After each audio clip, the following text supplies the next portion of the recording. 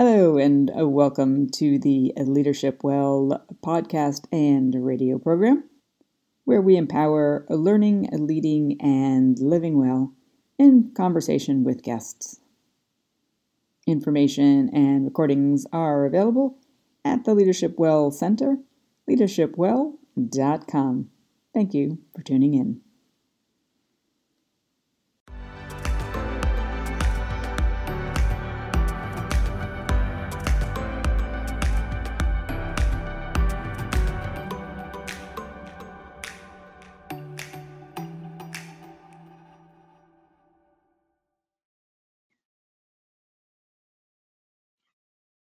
Hello, and welcome to the Leadership Well podcast.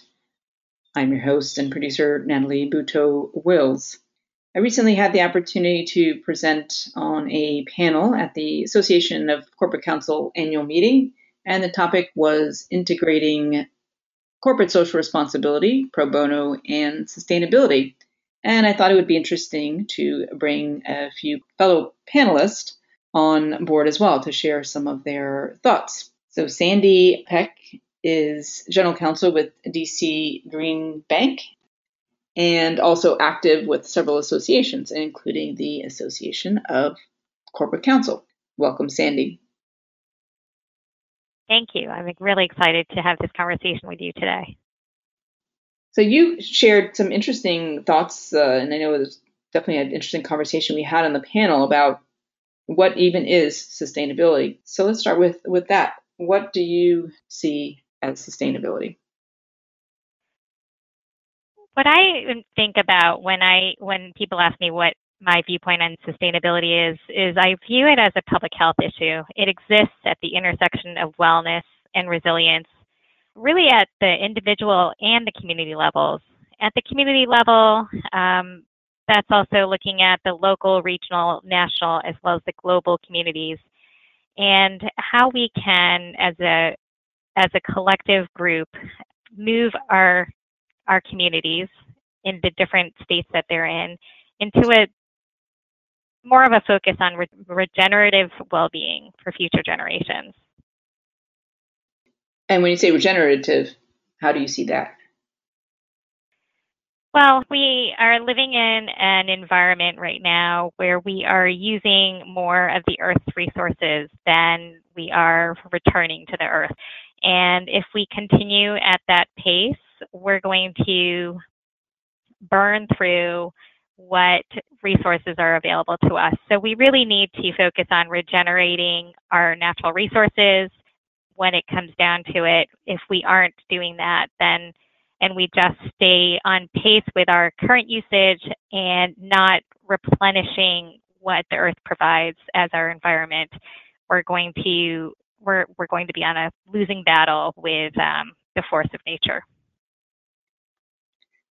Now, some people would see corporations as being on the other side of sustainability, or that they're not necessarily aligned. And certainly, those of us who have had backgrounds in the business and corporate area and teaching in those areas, I do believe that it's possible for companies to do good. And in fact, a lot of companies do a lot of good and raise a lot of awareness. And that's part of the discussion that we had on the panel about corporate social responsibility.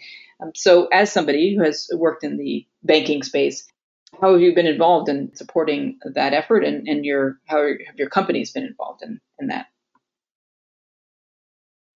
Absolutely. So, at DC Green Bank, the core of our purpose is to focus on sustainability projects and programs in DC and really accelerate the clean tech economy so that DC itself can, as a city, meet its clean energy goals. And we really want the city to be a thriving, clean city. And in order for it to be thriving, one of the values we talk about is inclusive prosperity.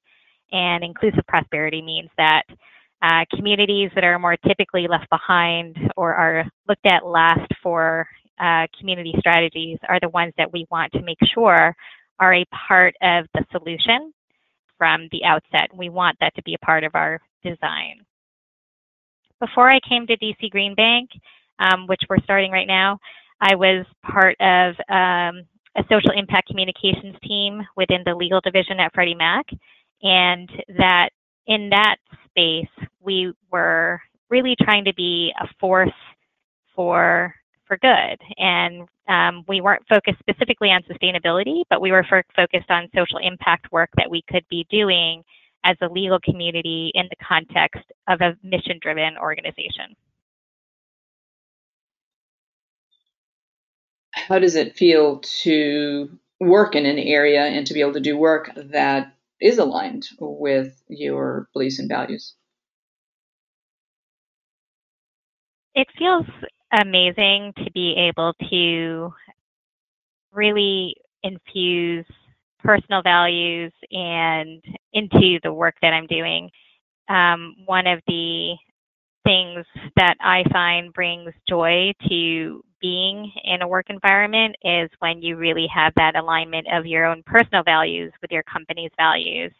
And in the context of where I am right now with DC Green Bank, we're really forming ourselves and our identity right now as a team, and so having us really engage in some, what I would say is kind of like mind melding.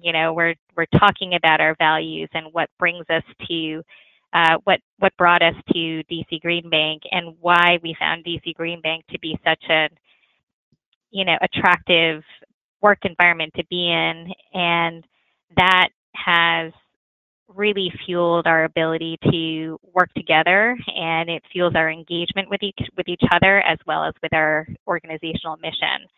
And what I find particularly interesting about the virtual environment that we're currently working in, and this is how we started our company, was in the virtual environment, is being able to have those very real discussions about things that matter, and things that matter when we're talking about health outcomes and community outcomes.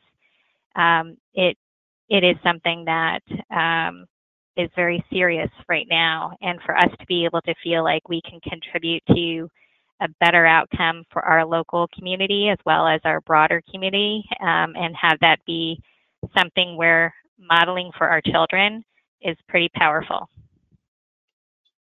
I love that. And I relate to the idea of certainly about integrating, and maybe that also relates to our common law school background, Georgetown certainly being a place that where the values are about a lot of what we're sharing here. And I think it's ideal when people can integrate their values, and certainly something that I commonly share, or something that I also aim for. And it's that idea, I think, when people can be more clear about what their values are and actually make choices along those lines and do work consistent with that, then there is a greater sense of fulfillment and more of a sense of a wholeness in what we do. And so it's a great example when you can do that and when you can model that. And because the bank is specifically focused on DC, and certainly an important area because not just a major city, but also as a model really for our country and being the nation's capital, are there plans, whether it's for DC Green Bank or other banks, to have this be a model that other banks might employ that might affect other communities or nationwide? Absolutely. We're certainly not the first green bank in the U.S. There are several green banks that had a head start on us, and we have a lot of conversations with other green banks, such as Connecticut Green Bank and the New York Green Bank. There's a number of jurisdictions that have a similar financial policy tool in their communities, and but we're still a minority in terms of the number of jurisdictions that have adopted a green bank strategy. And I think to the extent that we can model innovative programs and be a leader in this space, we certainly want to be a part of that as well. We think we can really push the envelope on making green investments be the easiest, most accessible, and best choice for people. And in order for it to be that, it needs to be the better choice, not just the one that you make because you feel like green is better, but we want it to be the best choice because it is accessible to people from all walks of life, and it is a reasonable decision from an economic standpoint from people from all walks of life, and that it's a good strategy for companies to make as well, not just individuals. And that's a good point, and that brings up, in terms of sustainability, and one that I also share sometimes too, is the idea that, yes, it's great when companies do good, and certainly people do pay attention to that. And yet sustainability also means economic sustainability, and people, the companies, to be able to survive, to be able to do good. And people, when they make choices, ideally, it is one that they can make that, like you said, that makes sense, and that they can also be doing good. And it's not necessarily a choice of one or the other, ideally. And given your passion really for this area, and I like, again, the way you integrate this sense of sustainability and justice and equity, what fueled that really from your own personal background, or tapping into that? It's what fuels it has been so many different moments in the course of my life. What fuels my current eating choices is my son came home one day last year and just was really concerned about his future, and he was a big driver of some of the food choices we're making right now. But I grew up in a more rural section of New York State. There were many farms that surrounded my immediate neighborhood, and so I grew up seeing that as a part of my local economy. And we have a lot of people who have a very distant connection to the food they eat, to the gas they put in their cars, to the computer you turn on. There are heavy metals in a lot of the things that we use, and we have to be more cognizant about the resources that we're using and overusing in order for us to all be healthy together. For a number of years in my younger adult years, I had a number of health issues that related to environmental allergies, and from those experiences, I had to change a lot of the way that I was living in order for my body to really be healthy. And I think that's a strong parallel for a lot of the pollution that we all experience in many of these urban settings, and for the issues relating to climate change and sea level rise. We really need to be more holistic in the way that we're making our day-to-day choices so that we can, as a community, make the world a healthier place for all of us. It's a beautiful vision. And as you say, choices are an important part of that, what we do individually and collectively. And it's great when people are able to take challenges and awareness that you have, and to make that part of your work, and to do what you're doing. So thank you. I am truly blessed. And one thing I would add to the conversation is we're in a particular moment in time where social justice has become day-to-day conversation, and I'm so thankful for that to be a day-to-day conversation. I'm not thankful for the reason it's there, the reason we have to have those conversations. And one of the things that came up in a meeting that I was in the other day, we had a number of people talking about how it's important to have conversations around racial justice. And, and we started talking about, or folks in the meeting started talking about how it's important to have these uncomfortable conversations or these challenging conversations.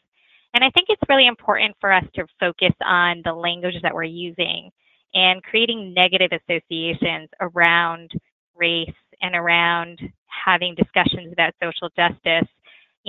The reason we have these discussions is because we're trying to build relationships. And so if we start thinking about these as relationship building conversations rather than something that is negative, that is really important for us to start doing. Absolutely. Yeah, language is definitely so important, and it's good that these conversations are happening. And ideally this, as well as diversity and inclusion and training along those lines, or things that companies are doing, shouldn't be something that people are leery of or afraid of or is negative, like you say, but more so an opportunity really to enhance awareness and enhance connection. That's right. I am in complete agreement with that. And a broader sense of sustainability as well, as we talked about. So we'll continue well wishes as you grow the model that you're involved in and advising and integrating the mission that you have and living it. Thank you so much. Thank you for tuning in to the Leadership Well program. Information and recordings are available at leadershipwell.com.